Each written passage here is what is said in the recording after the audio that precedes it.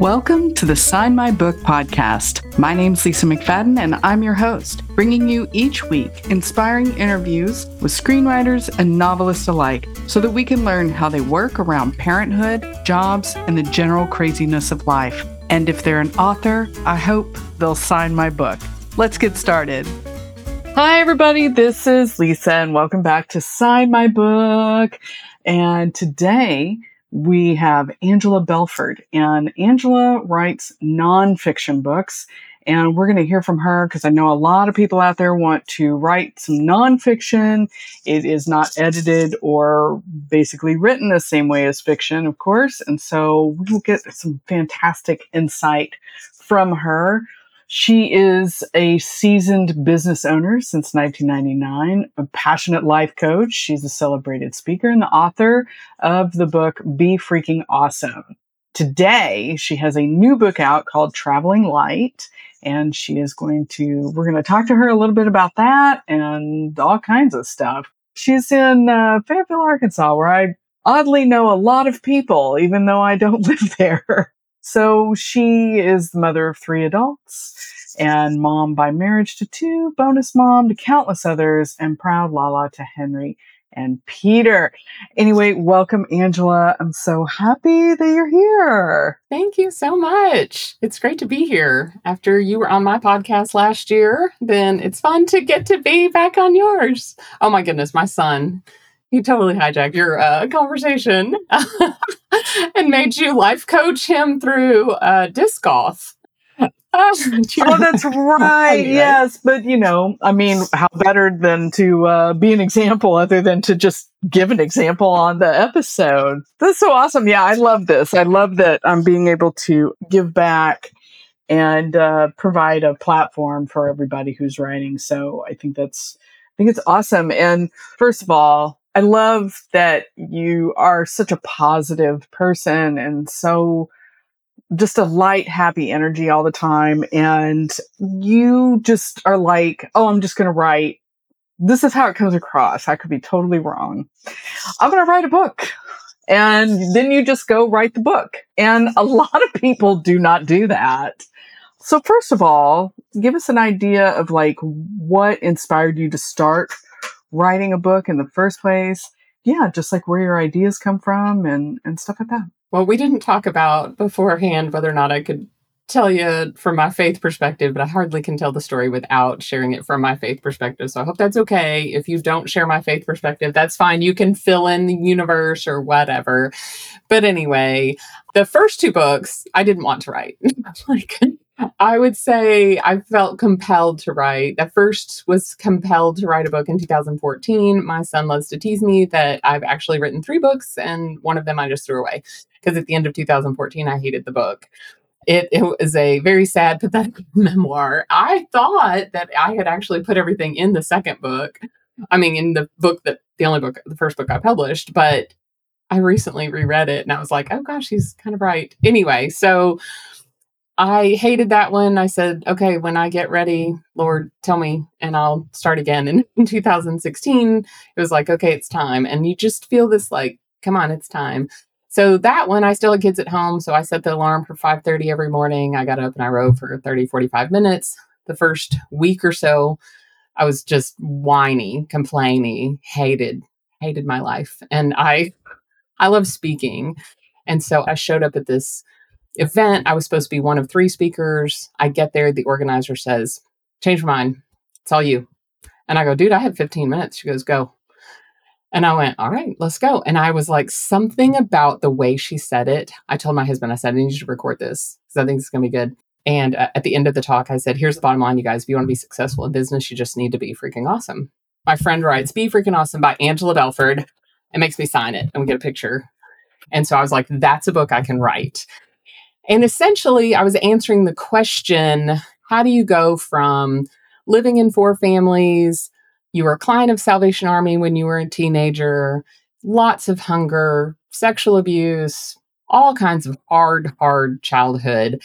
How do you go from that to all this awesome? Because I don't look like somebody that was homeless. for, off and on for most of my childhood. Right. And so I just was answering that question. I was like, here's what I did. And I think you can follow it too. One of the chapters was called Address the Fears. And as I published, as I started getting through the edit process, I started having panic attacks, which I took to mean clearly you don't know what you're talking about. You're obviously imposter syndrome, just smacked me in the face. So I decided that it might be easier to end homelessness in my community than promote my book. Wow. I know. It seems insane right now, but it seemed logical. At the time, like logic need not apply, right? To imposter syndrome. And Okay. I was a homeless advocate. I have a cool TED Talk and all the things. And that led me to a job running the Fayetteville Housing Authority. And that led to a couple of years later to me being, that job is great if you want to end homelessness. It's terrible if you're an entrepreneur. It's a terrible job. Turns out you need to worry about keeping boards happy. And turns out you need, there's a lot of people to be happy. And I don't particularly care to make everybody happy. I was getting results. Literally got $1 million grant and 3 weeks later was fired. So then I had to actually deal with my crap and go, well, why was I having panic attacks? And my therapist was sweet and she'd been telling me for a while, you need to feel your feelings. I go, Pumpkin, I do feel my feelings. Why do you think I want to eat more brownies and drink more whiskey and watch more Netflix? And she goes, no, you want to avoid your feelings. And I'm like, what the crap does that even mean?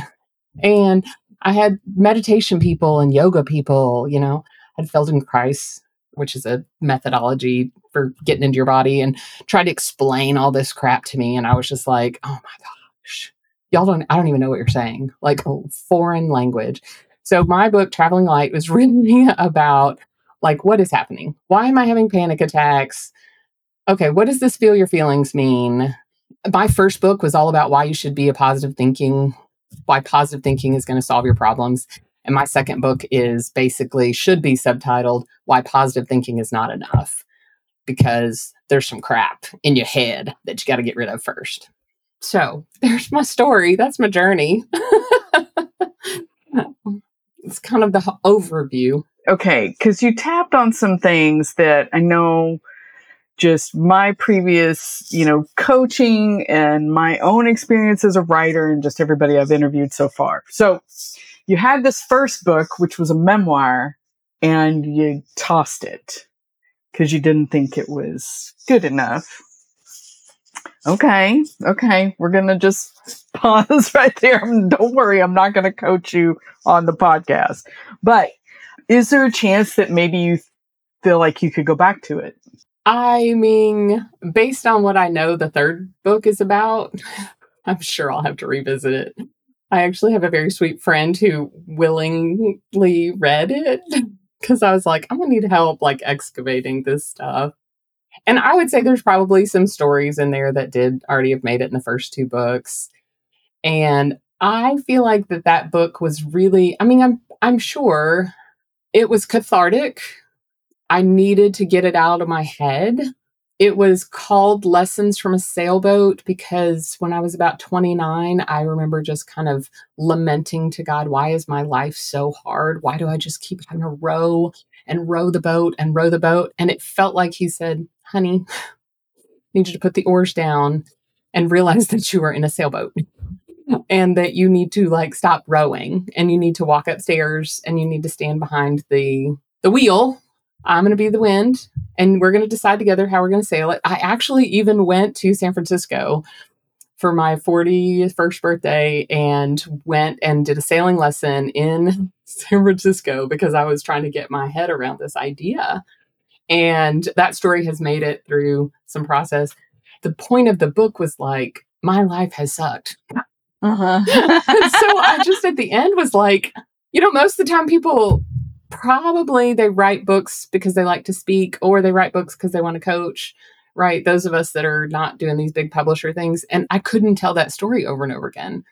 It was just so not full of hope. And so I am just a hope fiend. Mm-hmm. And that's probably why I couldn't. Well, I feel like I always do this wrong if it's an analogy or a metaphor, whatever. But it's one of those for surrendering rather than controlling the process. And so I thought that actually what you just said was really beautiful. And I know there are writers that sometimes you can write a memoir and bring attention to a specific topic. But for the most part, memoirs are like, here's this shitty experience I had, and I'm okay. Right? I just read one about a woman who was addicted to Ativan, and it's kind of weird. You want to say, oh, it was really good, but you don't want to say that it was good. This poor woman had this horrible experience, but man, I could not put it down. Anyway, other than that, I want to know, like, basically, how long did it take you to write each book? Are you refining a process? Did you get faster, slower? I felt like I was like urged out of bed each morning for a couple of weeks to go, you're going to share about this on Facebook Live. And I was like, oh no, Lord, I'm not. No, that'd be a hard no. And 2 hours later, I'd be on Facebook Live going, so I guess we're going to talk about grief today. So I guess we're going to talk about grief in marriage. We're going to talk about emotions. And I had about 8 to 10 of those. It wasn't every day. It was just like when I felt pushed out of bed. And all of a sudden, I called one of my girlfriends and I was like, am I writing the outline for a book? Oh my God, what is happening? She's like, I hope so. I'm learning so much. And people were responding to my story. They were responding to the vulnerability. It was raw. It was very raw. And I am a huge believer that somebody has to go first on being vulnerable. And I have just had so many situations where it has paid off for me in relationship beautifulness that I am really pretty vulnerable. Like I've just cultivated that ability. And honestly, like when it's sort of like you've survived all this other stuff, like you really can't. So my process, I cried a lot because I was like, I don't want to do this again. This was a horrible experience. I didn't enjoy it.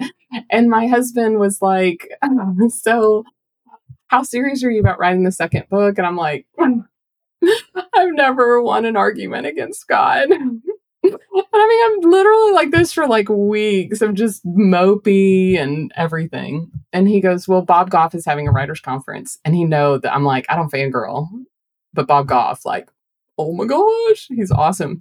And so he said, here, he's having a writer's conference in a few weeks. Here's credit card. Why don't you go? And so I went, oh my gosh, you saw how much money we invested in the first one and that we didn't get a lot of return from that investment. I think I distributed about 600 copies over the years that one was out. I didn't sell all those, but I gave some away. And so for him to believe in me really meant a lot.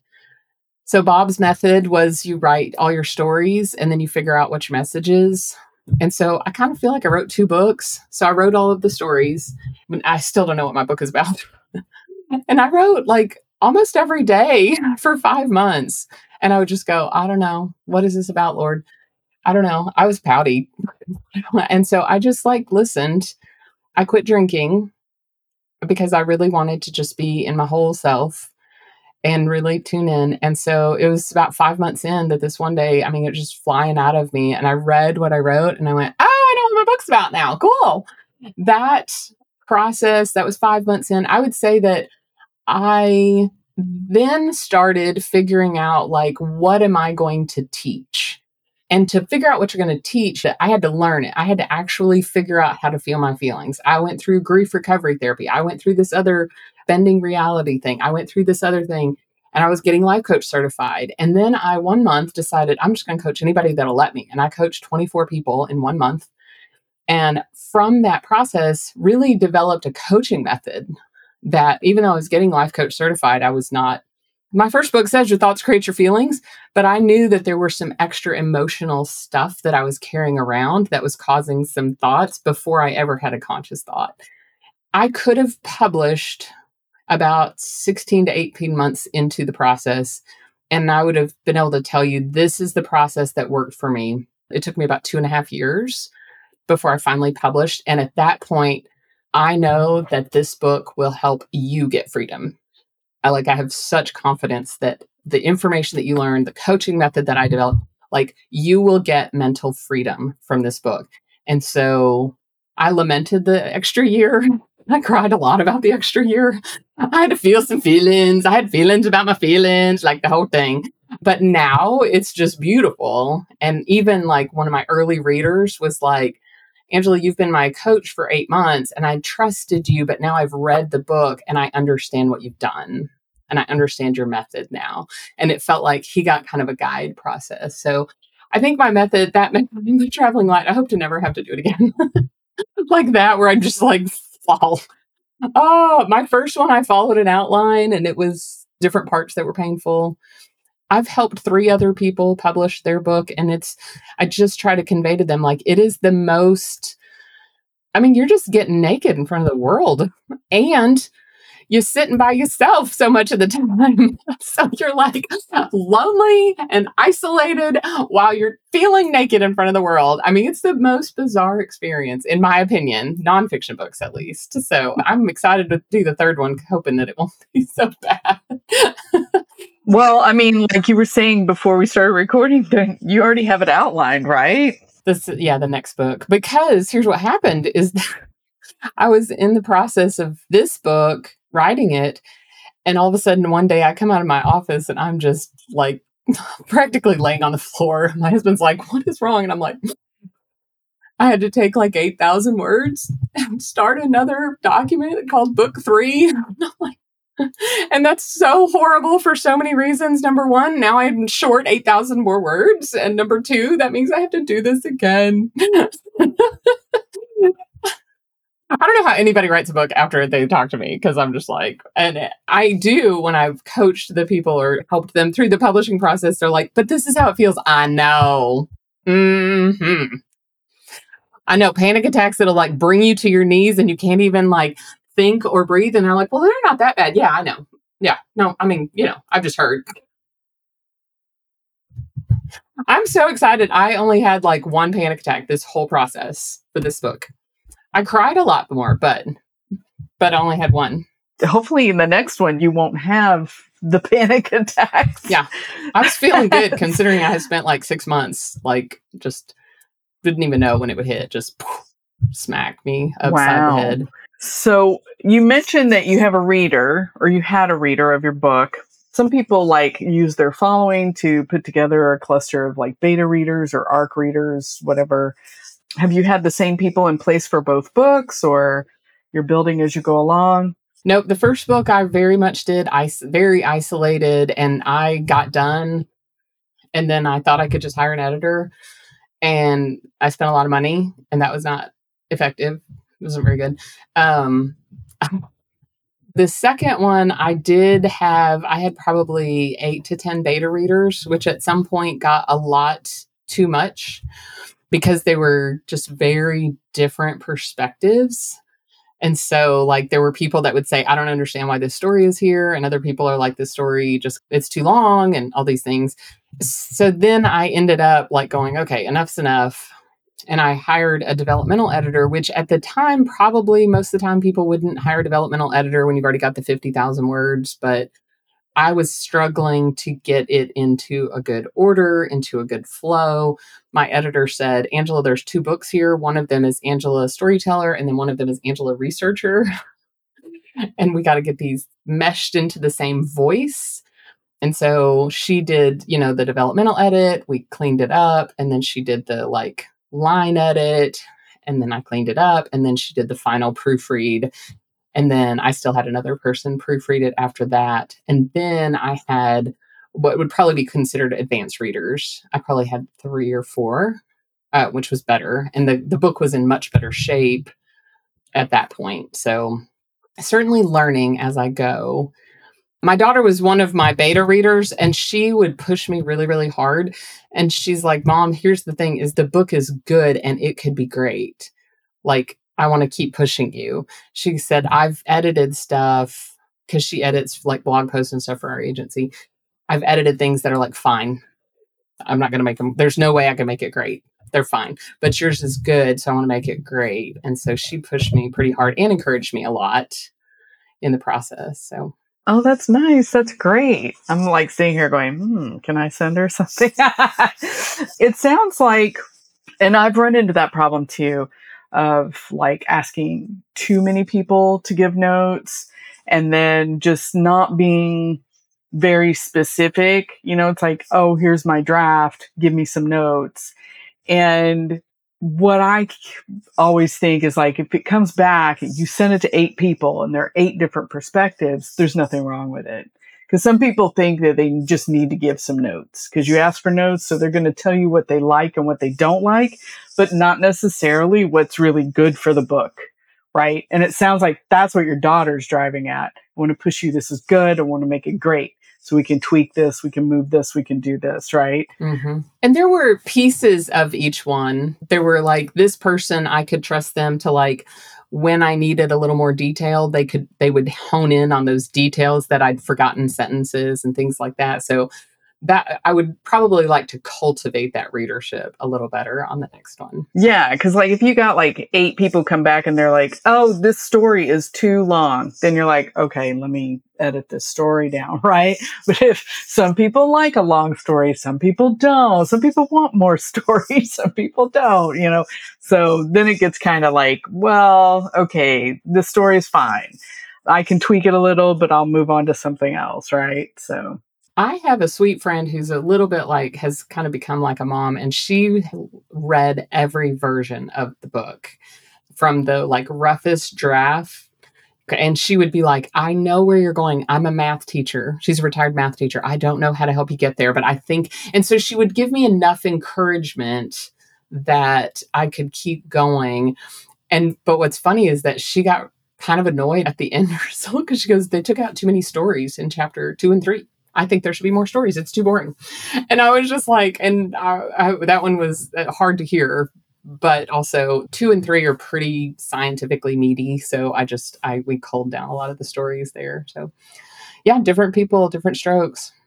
right. That just sounds like you should put a memoir together.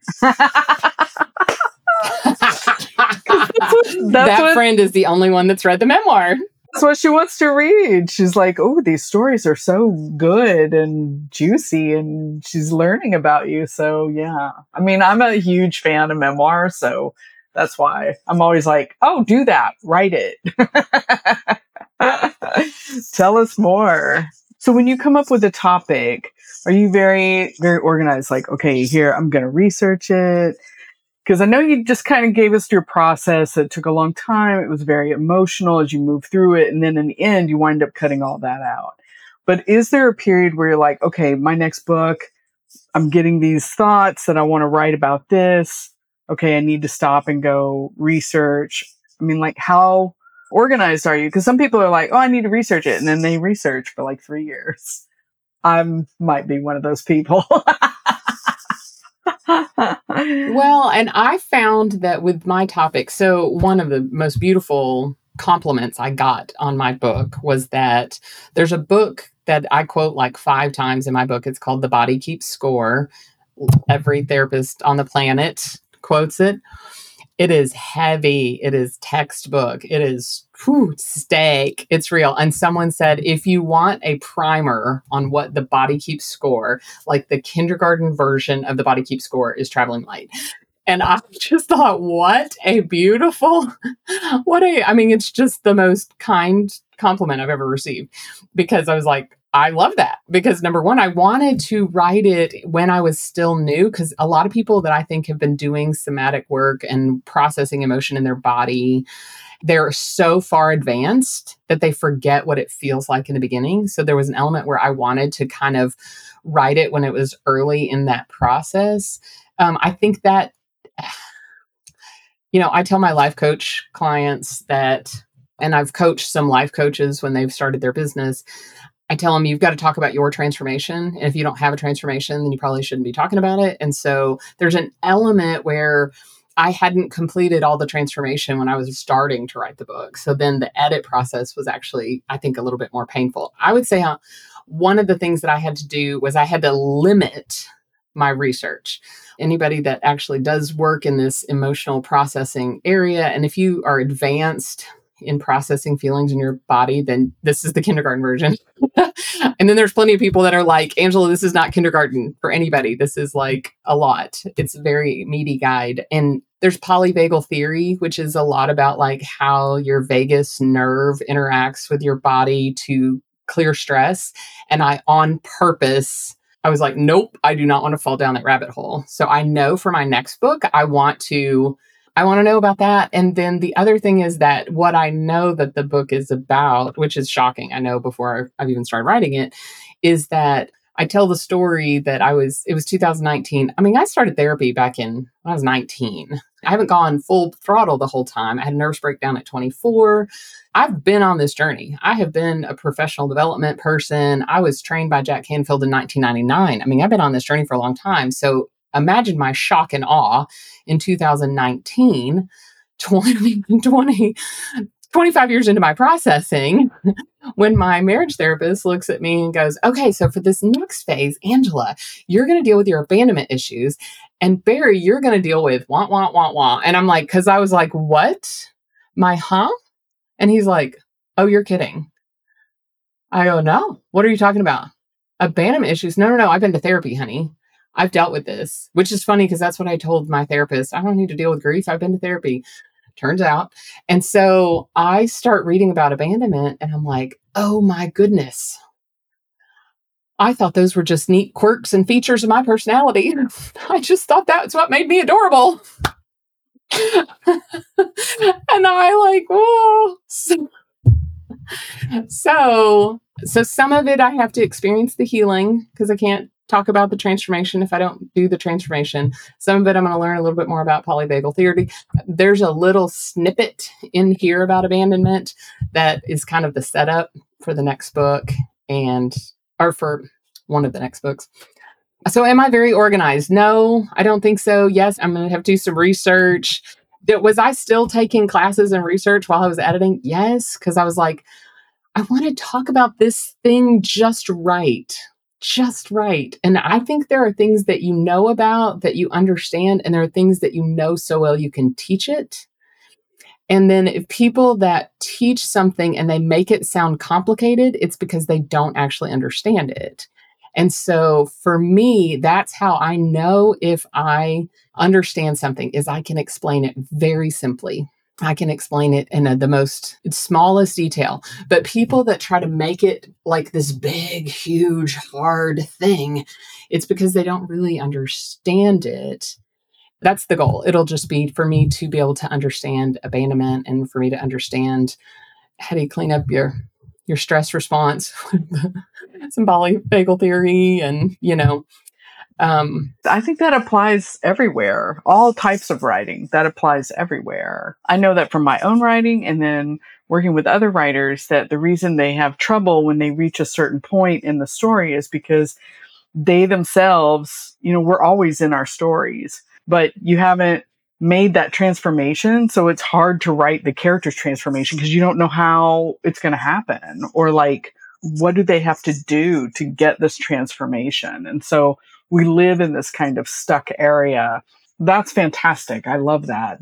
Yeah, you can't write about it. And then also that's part of just like throwing it all out on the page and just letting it be there. And maybe you publish it and it just goes away and that's fine. We all have stuff that we've shoved into the drawer, never to see the light of day. I get a lot of people reach out to me. I'll get Facebook friends that'll tag me and say, hey, this person's writing a book. They want to visit with me. And I'm like, great, here's, 30-minute calendar. I'm happy to visit with people. I don't know how people, after they talk to me, actually write books. And because I try and scare the crap out of people. Because then if you're committed after I have like given you the no, this is really, it's like third year of law school, or first year of law school. They're trying to wash you out. I say there's 3 parts of writing. First thing is you got to write it. You got to write the manuscript. At that point, you do not have to decide if you're going to publish it. That's a different decision. So make the first decision, am I going to write it? Because just because you write it does not mean you have to print it / publish. Okay. The second decision you make after you write it is, am I going to print or publish it? Right. And I'm a self-published author. And so to me, publishing it, printing it, it's kind of the same thing. And then the third step is, am I going to market it? Because the first book, I pretty much hit publish and I posted hey, I got a book. And I changed my little Facebook cover photo. That was as much marketing as I did for like 5 years till I launched a podcast called Be Freaking Awesome. I'm like, oh, hey. And then I started reading the book and I'm like, oh, well, this wasn't as bad as I thought it was. People would tell me they would download it because you can download it for free on my website, angeladelford.com. You can download the first book for free. And people would be like, oh my gosh, I loved it. They would text me, chapter 7. Like, 1, 2, 3. I didn't even know what chapter 7 was. Oh, it just was beautiful. It was amazing. I'm like, oh, okay, cool. So anyway, so it's been helpful to people, but I didn't market it really until the last couple of years, until I started writing the second one. So that's why I tell people there's 3 decisions you got to make. Am I going to write it? And just because you write it doesn't mean you got to print it. And just because you print it doesn't. And I have a client, one of my clients, he doesn't market it. He wrote it. We got it edited. We printed it. He has a quiet little website and he's not ready. He's like super busy. He's a realtor. He's a real estate coach. He's crazy busy. He has 2 toddlers at home. And he goes, I wanted my kids to know what I've learned. And maybe at some point I'll market it. And he's not marketing it and feels fine about it. So that's why 3, yep. So if that can encourage people, write it. Yeah, I love that. That's great. That's fantastic. It should just like, it takes the pressure off. Yeah, exactly. Because a lot of us, we look at the outcome. I'm going to write a book. That is an enormous endeavor. Like, what if you just sat down and wrote, 100 words or something, and then, just see what that starts to nudge you towards. What's it going to become? Yeah. So I'm a huge believer in, if you do want to write a book, I cannot recommend highly enough Anne Lamott's book, Bird by Bird. That's such a good one. I've read so many authors, big name nonfiction authors, and you ask them, how did you get started? How did you finish? And 90% of them are like Bird by Bird by Anne Lamott. I probably skipped that step between the manuscript that I threw away and writing.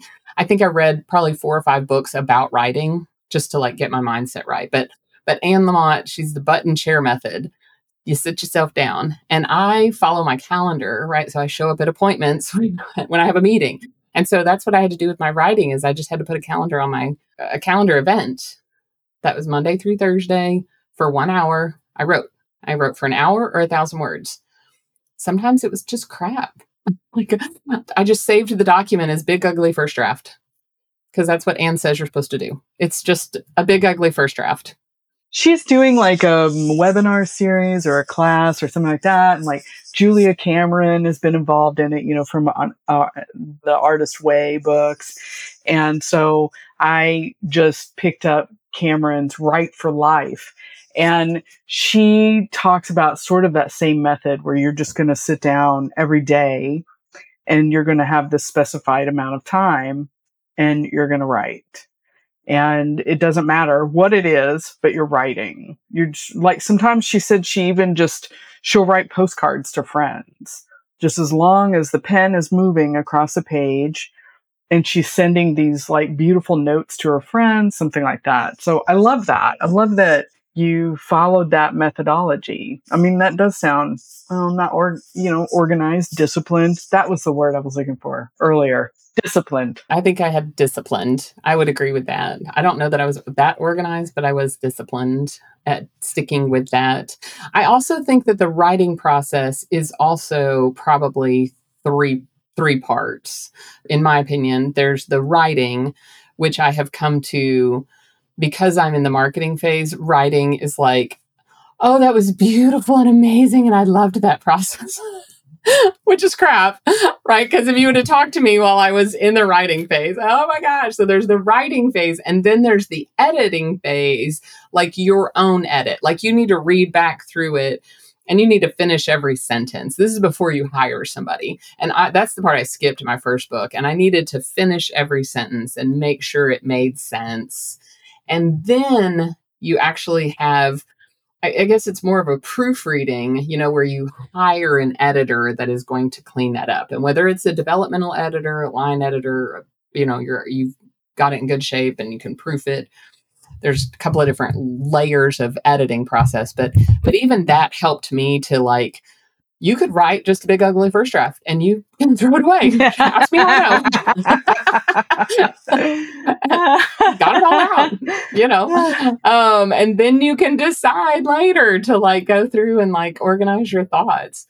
My first book, I would say it started as a speech, and I really honed the content in speech making because I love speaking. And so just whatever method works for it. Oh, I got stuck in this book. Oh, I cried so much on chapter 3. And I finally gave it as a speech, just the one chapter. And that was that when I gave it as a speech, I went, oh, now I know it's broke. And I fixed it. I could fix chapter 3. I was like, it's 2 chapters. That's the problem. So whatever you're comfortable in. I think sometimes people don't know until they land on it like that. It's like, oh, hey, you know, or it can come in different ways or different times. You write your 4th book and it's a completely different process or something. So that's amazing. So you are self-published. Are you a Kindle person? You're on KDP, or I guess that's what the inside folks call it. My first one was only through Amazon and Audible. I actually did record it myself, the first one, and hired a sound engineer and went and read for 2 hours at a time. And then this time, actually just went into a recording studio and recorded it by myself. And then now my sound engineer is cleaning it up for me. My second one will soon be out on Audible as well. The second one I also put on Ingram Spark, which is if you want your book to be available to independent bookstores, if you want it published on Walmart, Target, Barnes & Noble, then you work through Ingram Spark. Yeah, I've been hearing a little more and more about them, actually. Where else can somebody get your books? On your website? Do you have it on your website? I don't have it on my website because I don't really love going to the post office. So you can go to bookshop.org because that way you can choose a local bookstore and they will get credit for it. So bookshop.org, Barnes & Noble, you can get it there, and then it's on Amazon. So if you go to my website, angelabelford.com, you can get links to all of those sites. There's also a link at the top that says get an autograph. And if you want an autographed copy, what I have these cool little book plates. This is a neat thing. You can go to gotprint.com or Sticker Mule or anywhere, and you can order these little things, and they're stickers. So what I do is I actually had some cards made up and some little envelopes. You know, you can do this to print, whomever. And so then I can write a thank you note, I can sign it, and then I just have to put a stamp on it. That is how I do autographed copies. So you can just request that for free if you want me to sign the book, then you can do that. I feel like I upped my game on like marketing materials, but also on gotprint.com, you can go and you can order bookmarks. I used canva.com and I designed a little bookmark. And that was what I used to promote my book before it came out. So it just said like pre-order the book, go on, and I handed it out, and people don't throw it away like they do a business card. So I loved my little, and they were not expensive. They were not very expensive at all. When I was in pre-order mode, I was traveling kind of a lot. And so I was handing those out on airplanes. If I would meet my seatmate, I would just hand them my instead of a business card, I would hand them my bookmark. And one of them made me sign it. Yeah, it was very fun. So I love that. And then this is my little banner thing. So yeah, you got a step and repeat back there. And the book is called Traveling Light. And I love that because I'm going to put that Got Print, and we'll put links to your book and everything in the show notes so that people can get to that really easily. I have a lightning round for you, Angela. And I know that I forgot to like tell you about it. Sometimes I prep people, sometimes I don't. Whatever. I forgot to send you my bio and my headshot, so we're even. That's fine. So, all right. So here we go. Favorite color? Purple. Purple. Yay. I think you're the first person to say purple. Yay. It was literally my wedding colors 30 years ago, was purple and green. Oh, pretty. I love those together. It's like flowers. Okay, so I think we kind of covered this a little bit. Are you a pantser or a plotter? Oh man, I would say yes. um, I listen to the still small voice in my head to tell me what to write, but when it comes down to it, I fly by the seat of my pants on a consistent schedule. So I'm a disciplined pantser. How about that? Oh, I love that. That's great. Early mornings or late nights? Early mornings. I love being up Mhm. late at night, but I just am not productive. I can party I have some really great stories. And now that all my kids are grown, now I'm like hanging out with them sometimes, but no, for productivity, early morning. It's like my hair, like productivity on the one side and party on the other side. Oh, I love that so much. Do you have a favorite fiction genre that you read? Oh my goodness. Yes, I'm such a nerd. I read Christian romance suspense. It's like NCIS meets Christian romance. I hear so many new genres that I never have heard of before on here. This is so great. I love that. Do you have a favorite author? It would be my favorite author. Oh, golly, that's so hard. I would say in fiction, I would say it is probably Dee Henderson because she does do a really nice job with those Christian romance suspense. And then for nonfiction, I read everything John Acuff has put out. I'm actually in John Acuff's. My story of Be Freaking Awesome is in his latest book, All It Takes Is a Goal. Oh, I So love that. I guess I would say John Acuff. Wow. Yeah. So he's great. That's awesome. I have a whole bookshelf of Napoleon Hill, but Napoleon Hill kind of died like back, in the 40s. Right. Yeah, I have all of his books too. Big fan of his. And yeah, he's very popular. Do you have a favorite movie or a TV show? It could be either or. That's hard. I would say Hitch or Runaway Bride. Oh, Love me some cute. rom-com. Yeah. I love their character journeys. And then for a TV show, I will have to say Ted Lasso because, oh my gosh, the writing is so good. And you have such great character arcs. And it's so funny and thought-provoking. And it teaches us how to be better humans and teaches us how to be men and women that are, vulnerable. Anyway, it's beautiful. I love Ted Lasso. Yeah, vulnerable and like it's okay to like have good feelings and be positive and have fun. And, it's like I don't know. Sometimes I feel like people frown upon fun that isn't against the law. Do you like the country or the city? Are you a country or a city person? So that's interesting because I live in the country and I like that because I get to do what I want and shoot off fireworks when I want. Mm-hmm. But when I travel, I almost exclusively go to cities and I do not spend February in the United States anymore because it's too cold. And so I am bebopping through Central America. So we did Costa Rica last year and kind of out a little bit in the country. It was a smaller town. And this year we're going to do Panama and we're staying in Panama City. And I'm staying on like the 18th floor of this high rise. And I've never lived in a big city because I started having babies really young.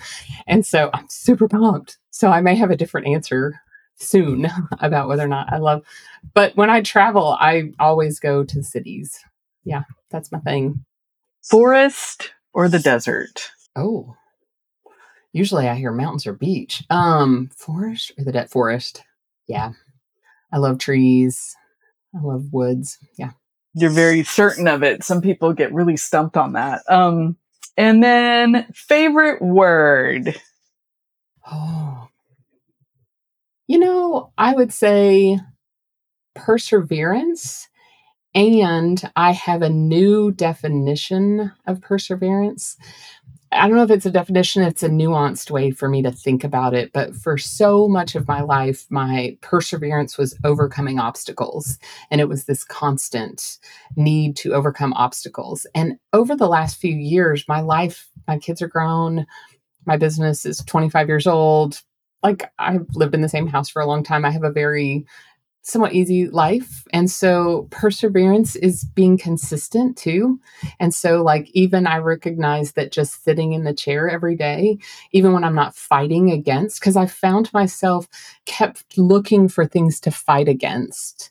And so I recognize that cultivating perseverance also can just be like sitting in the easy and sitting in the simple and then staying the course. And, the just heard this the other day that said the definition of insanity, is we've all heard is that doing the same thing over and over again, expecting a different result. However, if you are getting a good result, then that isn't insanity. It's perseverance to continue to do the things that helped you be successful so that you can continue success begets success.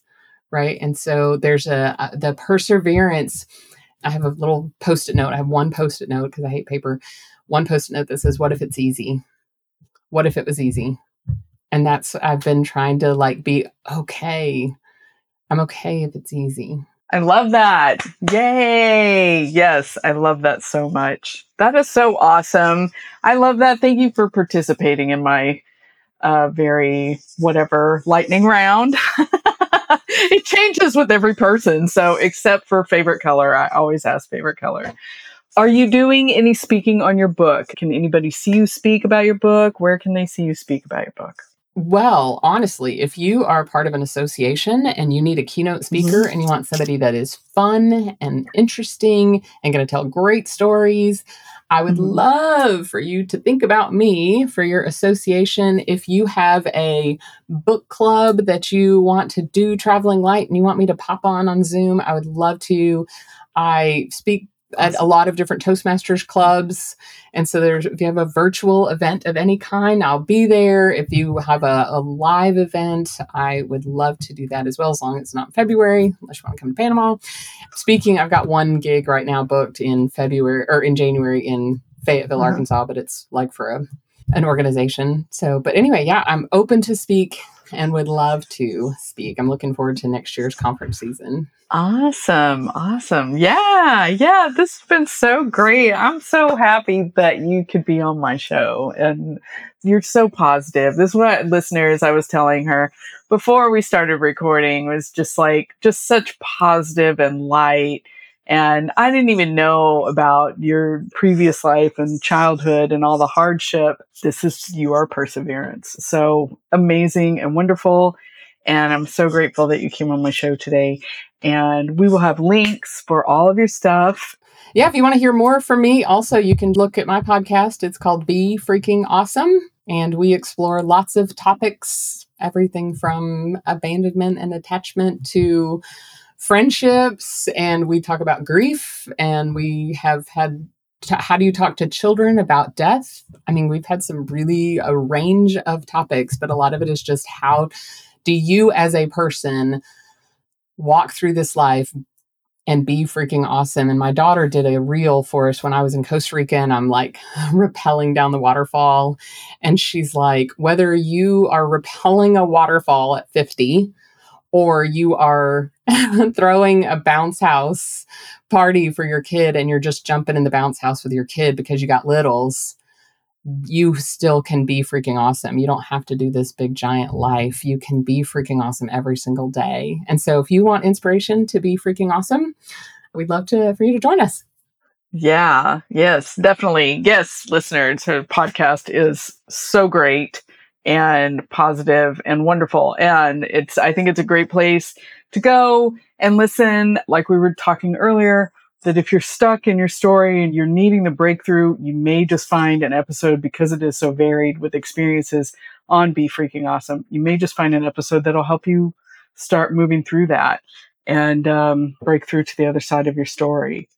There's a really good episode on the messy middle, and there's really good on editing your book, because we talked about how difficult the messy middle is for authors. And so we had two different authors come on and talk about that, like just lamenting the editing process and then the messy middle. Because nobody wants to talk about the messy middle. We want to talk about, like, I started this thing and then it turned out great. And that's like a 2-year dash, right? And there's a lot in the middle. So yeah, there's some really good encouragement for authors. We'd love to have you guys. Oh, that's great. Yes, I just wrote this down. This is amazing. I'm going to go listen to those immediately. So anyway, thank you again for being on the show. And I cannot wait because I really want this book. And I would like for you to sign it. Awesome. With your plate, your cool new plates that you put inside. And that's, I think, what we have today for this episode of Sign My Book. And thank you so much again, Angela. Everything will be in the show notes, links to everything. You can reach her. Also, when this episode airs, all of your links or Angela's links will also be in the link in bio on my Instagram page. So you'll be able to just like go direct, hit everything right there. Be sure to follow us also on Instagram at Sign My Book. And that's it. Until next week, I hope you all had a wonderful Thanksgiving, and we'll see you then. Thank you for listening to this episode of Sign My Book. If you're a fan of the show, simply hit that follow button to subscribe and never miss an episode.